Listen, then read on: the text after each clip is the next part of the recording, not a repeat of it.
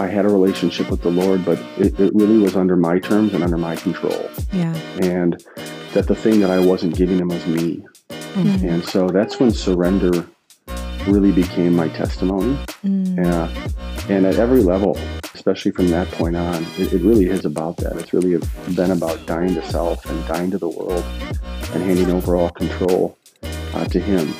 And that really set me back on track. It was like I hit rock bottom, and then the Lord used Melissa to come into my life and witness to me, minister to me, and bring me back to the faith that I knew that I was capable of living out. Welcome to the Ask About My Faith podcast, where our hope is to inspire everyday faith conversations. I'm Jess. And I'm Abby. Today we have the honor of speaking with Ben Utecht. His name might sound familiar because he has had an impressive career in the NFL, including a Super Bowl championship in 2007 under Tony Dungy. Ben has always chased his dreams, finding his way from Hastings, Minnesota to the Super Bowl championship field. He's established himself as a prominent corporate speaker and coach in the areas of cultural and leadership development. And even with all of those interests and accomplishments, Ben would tell you that his greatest passion is being a husband to his beautiful wife and the father of their 4 daughters. Today, Ben will share with you how the ups and downs of his early years, along with the support of his faith-filled family, helped shape his own faith. And then the story about how an interaction changed everything for Ben. Has anyone else experienced this when somebody's words hit you so hard that one conversation changed everything? Well, one athletic trainer's boldness to share what God had spoken to her helped Ben step into who God created him to be. Let's dive in. Ben, thank you so much for joining us on our podcast today. I'm so excited to be here. Thanks for having me. Oh man, I know you have some fantastic stories lined up to share with our listeners today. And the first one we want to start with, of course, is hearing about how you came to know the Lord yourself. What did that look like? What was that journey like for you? Wow, man, you're testing my my memory. I was one of those pastor's kids that grew up in an amazing home. I really fell in love with the Lord because of the relationship that my parents had with Christ. And one of the things I really appreciate about my dad is that he really lived his faith out at home. And so while I've had other friends that were pastors' kids over the years that might have taken more of a prodigal son journey or, more of a wayward journey, I was always drawn to it because he brought the ministry home. And I saw it in him, in his behaviors towards me and my sister, in his behaviors towards my mom. And so that was always apparent to me that there was something different about him. There was something different about the way that my mom behaved, and I was drawn towards that. So it started at a very young age. And I remember at one point, probably 3rd or 4th grade, asking my dad to come down into my room and telling him and my mom that I wanted to follow Jesus. And so they began to kind of teach me what that process was like. And so I really began it at a very young age, but didn't really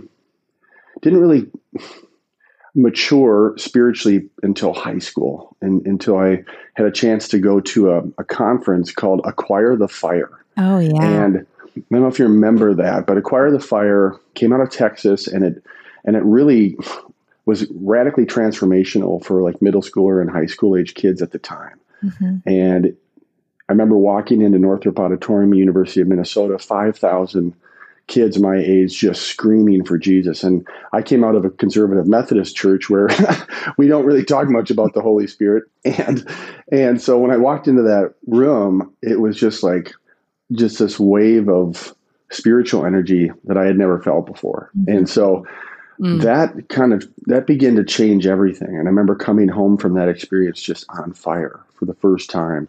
Wow. And, that's when I really started to get into my Bible. That's when I totally became one of those kids that was wearing like the DC Talk Jesus Freak shirt to school, but I was bigger than everybody. So I never really got teased for it. So, but really that was the journey of spiritual maturation was in high school, where it began to really, be transformative in my own life. And then it's been, for all of us, it's kind of a roller coaster ride of figuring out what it means to be obedient to the Lord. And now I'm 41 and I have an amazing wife and 4 daughters. So I need as much prayer as I can possibly get.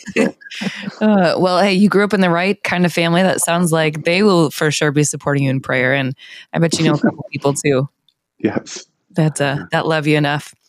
Tell us a little bit more about your story, because there are a few kind of milestone events, things that took place that have really shaped a little bit more of kind of your story, if you will, till today. Well, man, most of my life has been sports and music, and I never really fathomed where the Lord could take that, from a small river town of Hastings, Minnesota, playing in front of hundreds of people to, being on a Super Bowl field in Miami, playing in front of maybe over 120 million people. And so, that journey was pretty radical. No kidding. And, there was every chapter of life, has its different, God winks or God incidences, and his providence is kind of woven, throughout that story. And 2 really come to mind when you ask that I think are really tied into kind of to this powerful theme of your podcast, which is, how do you witness your faith? How do you be a missionary in the real world, introducing people to Jesus? And I'll never forget this story about a young trainer by the name of Melissa.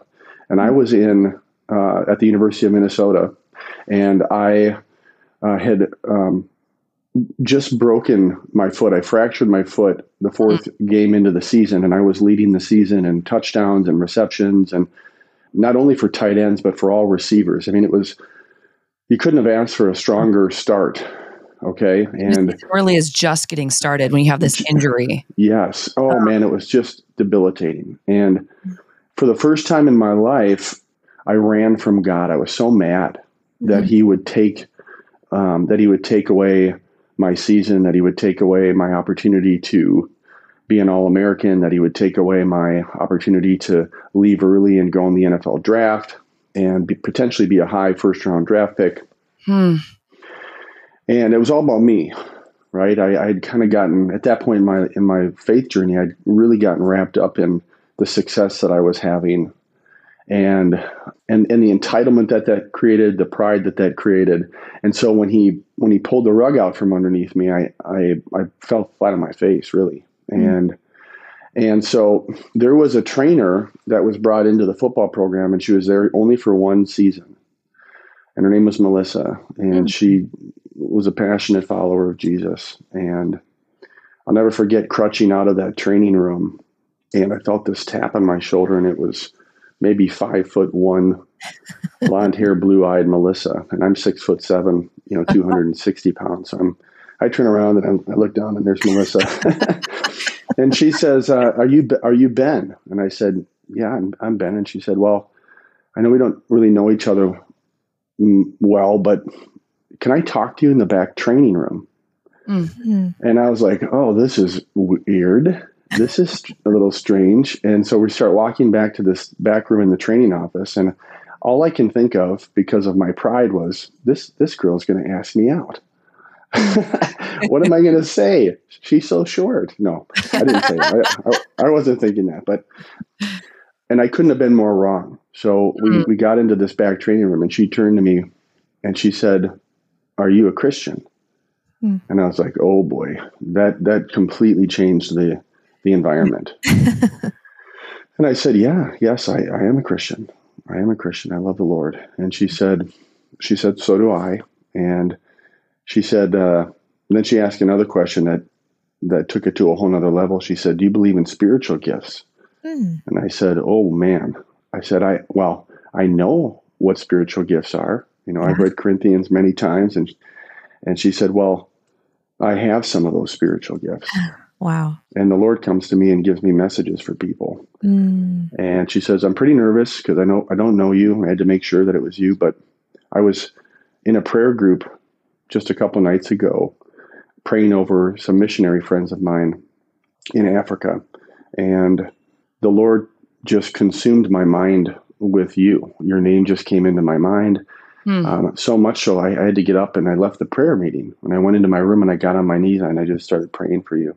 Wow. And she said, and that's when the Lord just allowed me to just experience all this darkness that was going on in your life. Because what she hadn't known was, when I ran in that moment of loss with my injury, I spent a number of weeks just running into the open arms of the world. And I was partying hard, and I was going to all these other relationships and communities to try and numb, my own internal pain.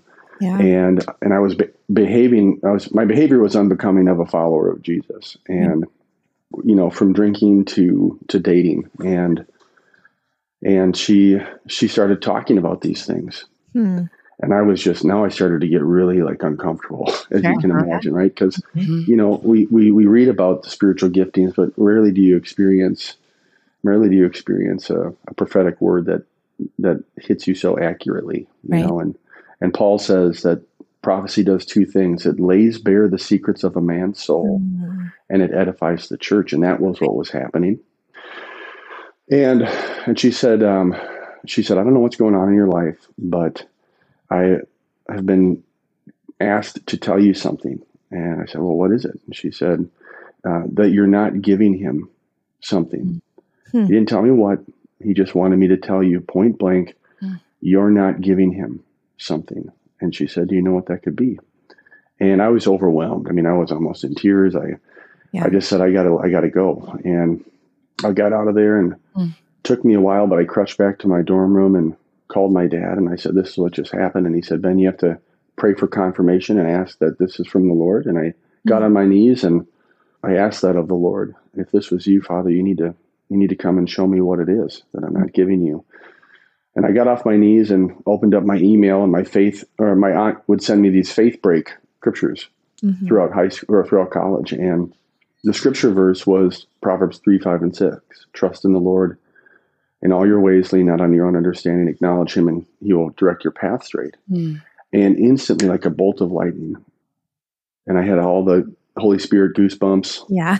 I knew in that moment that I had been living a life on my own understanding. I've been living a life where I had a relationship with the Lord, but it really was under my terms and under my control. Yeah. And that the thing that I wasn't giving him was me.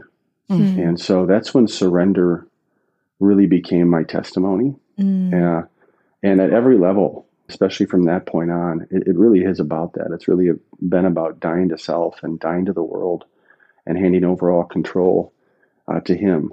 And that really set me back on track. It was like I hit rock bottom, and then the Lord used Melissa to come into my life and witness to me, minister to me, and bring me back to the faith that I knew that I was capable of living out. And then that's when my wife, Karen, came back into the picture. And, within about a year, year and a half, we were engaged, and now I'm back on this path of at least a better path of correct living. And it all came because of, one trainer, who said yes to be obedient to the Lord. Yeah. And so that's one of the stories that kind of, set me on the right path entering into the NFL. Well, and just, we can all be a Melissa with whatever our specific giftings are from right. God. Yes. Use it. Yeah. And it changed your life. Yeah. And changed a lot of other people's lives because of it. Yeah. The courage of Melissa is very admirable. Yeah. It's pretty powerful. I was listening to, I like to listen to a psychologist by the name of Jordan Peterson from time to time. And he was talking about his struggle with his own faith. But he said something interesting yesterday on a video that I was watching, that he said, it's almost terrifying to think about what would happen if we actually totally gave our lives completely over to Christ and just said yes to everything he asked us to do. Right. Yeah. what would happen to the world if we actually did that? And I was like, yeah, that's kind of what you guys are saying there. Yeah, for Yeah. sure. Wow. No kidding. Has it been difficult to share your faith through your journey in the NFL, or have you found that that's not difficult, or what's that journey like? The NFL is a challenging, I guess it depends on who you are and what your perspective is. I always have kind of taken this view that it's a challenging mission field because you have to tell a group of men that have pretty much everything that they want that they don't have the most important thing. And so in that culture, to come at people, with the fire and brimstone never works. No, it's really about building deep and meaningful relationships built on trust and loyalty and commitment and coming alongside people and then waiting for the Lord to provide a crack or an opportunity that usually comes when they're going through a challenging time. Right. And it's interesting how many times those individuals will come to people of faith for encouragement. Yeah. Because they, if we're living our lives, they will know that we are Christians by our love. If we're living our lives out in accordance to the teachings of Christ, usually people notice there's something different about us.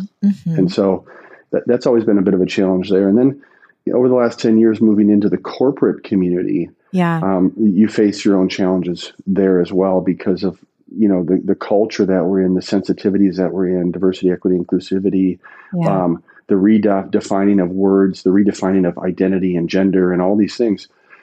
And you still have to be an executive that oversees the culture of a community of people that come from a vast different faiths. And so how do you express your faith in a way that, number one, is not going to get you in legal trouble, Right. but number two is not going to condemn or, and so there's a lot of, we're kind of in I think a more tense worldly culture now more than ever as Christians to figure out. But ultimately it really just comes down to saying yes to Jesus and trusting that he'll take care of you in the process. That's good. As the chief culture officer, your current role within the organization, right? Can you share a story of when you have had the opportunity to share your faith? Yeah. So this is really cool. So this has been about a 10-year journey for me to come to this point. And, when I was playing in Indianapolis with the Colts, it was a pretty radical community because it was led by Hall of Fame coach Tony Dungy, who won a Super Bowl built on a leadership style called servant leadership. And servant leadership is the belief that if you build better men, you get better football players. If you build better people, you get better performance, right? It's a love and value people first leadership style, which to the world is all about soft, to the world, to the corporate executive community for so many years, that's been the soft skills. It's been kind of been the powder, right? Even though more than ever, it's metallic. It's something objective and material that you can build systems around to improve human behavior, right? And so I was captivated by that. And this idea, like when Coach Dungy in our first team meeting said, if you're in this room and your whole identity is wrapped up in a sport, you've missed it. And my job here is to build a family. And the acronym for family is forget about me, I love you. Oh, wow. And so it's, that was just like, I remember looking around the room going, okay, did I just hear that correct? Are you all impacted? And so I knew that I was going to be, my degree was public speaking. I fell in love watching my dad use words to transform people. So I knew I wanted to communicate that. And I found the theme and the platform to communicate that with. And so kind of a long story, but coming back around to this opportunity to be a chief culture officer, one of the things the Lord gave me was the word creed in the process. And I remember thinking to myself, that's interesting. Is he talking about Apollo Creed from the Rocky movies? and then obviously I remembered the Apostles' Creed. And so I asked Siri, I said, hey, Siri, define creed. And And Siri said, a creed is a set of beliefs that guides the behaviors and actions of people. And I was like, holy cow.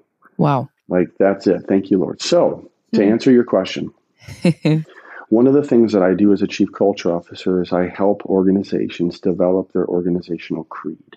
And so we basically take what is typically a value statement and we turn it into an entire manual, a training manual and system around all of their core values, but not just the values themselves, but instead the beliefs about the values, because the values are meaningless unless we understand what you believe about integrity, what do you believe about courage, what do you believe about empathy, because the beliefs are what hold the values in place, and they're what provide the opportunity for action behind the values.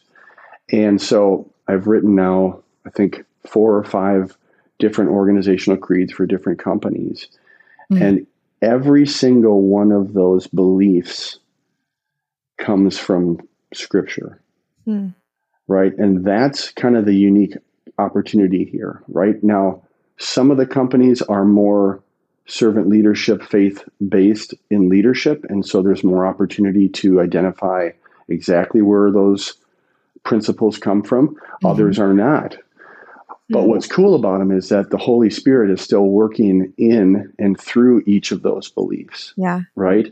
And then when you're sitting down and coaching some of these leaders around the principles, and they begin asking questions, about, where does this, like oftentimes I'll be up in front of executive leadership groups, and I'll tell them a story about a king who was describing 2 men. And the story is that he who listens to my words and puts them into practice is like a man who builds his house on rock. Remember this story in Matthew where Jesus is teaching his disciples about the power of practice, right? And then he says, he who listens to my words and does not put them into practice is like a man who builds his house on sand. Right. And the wind blows, the rain falls, the house crumbles, right? What's the difference between the 2 men? One practiced and one didn't. They both listened, they both learned, but only one practiced. Okay. So that's an example of how you can tell a biblical story without necessarily identifying the authorship initially, but inspire people. And then they come to you, well, wow, that totally makes sense to me. Like, what was like, so who is the king? Well, it's interesting you ask. So here, and once they ask, now you have an open door to kind of share your faith in a corporate community and setting. And that's pretty powerful.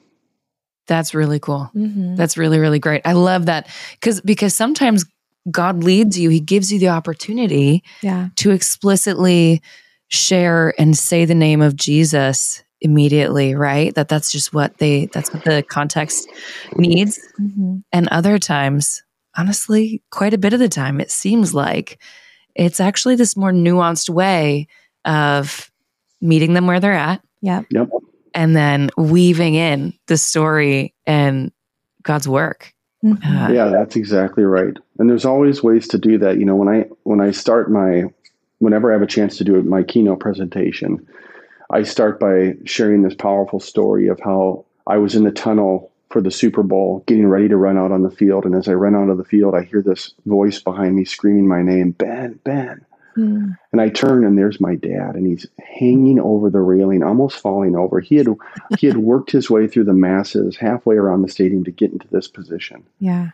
And wouldn't you believe, in that moment, I tried to shoo him away like a pesky fly. I was like, Dad, I'm about to go out onto the Super Bowl field. Like, this is not the time.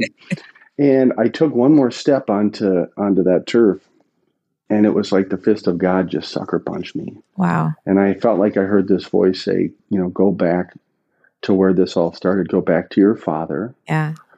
And there was a double meaning there. It wasn't just, it was a reminder, like, it's not about the game. It's about your heavenly father. It's not about a game. It's about your earthly father. Wow. So ran back to my dad, had this emotional handshake, tears, grabbed his hand. It all started with you, Dad. But then I kind of shared this cinematic moment where time slowed down. And I remember going back to the backyard, as a little kid where my dad would get on his knees and he would just let me run into him with with everything I had. And I thought I was so big and strong, even though he was always in control. But then I tell every audience this story, and I share with them that my dad had a family creed. My dad had a creed for me, and it revolved around 4 principles, like love God first, because if you play for something bigger than yourself, it'll raise the bar beyond any human possibility, right? 2, never give up, never stop working. 3, there's always somebody behind you that wants to take your position, right? And 4 is have fun. Like if you can't have fun, and if you can't do something you love, then what's the point of doing it? And so every presentation starts off with the acknowledgement of my dad as a pastor, and the very first belief that he taught me was to love God above anything else. And because I share my own testimony, and because I present it in such a soft, loving, familial way, I've never had a single, it doesn't matter, who the group is. And, as long as you are able to kind of present it and deliver it in a way that's meaningful, people are drawn to that. But it sets the tone. Like they know from that minute on, they know that I'm a person of faith. Yeah. Right. And so then they begin to hear the words differently, which is really kind of cool. Great point. Right. There's so many nuggets of takeaways there. Going back to God, loving people well, putting your family first. I love hearing how God has really like weaved through your story such an intimate relationship with Him. How you get to share that with everybody around you. And He's invited you in so many of these small ways that He's like, I want to use these. I want to use you in big ways here, but you're going to have to take me up on my invitation. Because if you don't, we're not going to go far. But if you do, I'm going to change your life and thousands of others. So good. Thank you so much for listening to part 1 of our conversation with Ben. Be sure to subscribe so that you catch part 2 coming next week, and leave us a review. We'd also love for you to share this podcast with a young athlete or a football fan who might relate to Ben's stories. God bless you this week as you go and share your faith.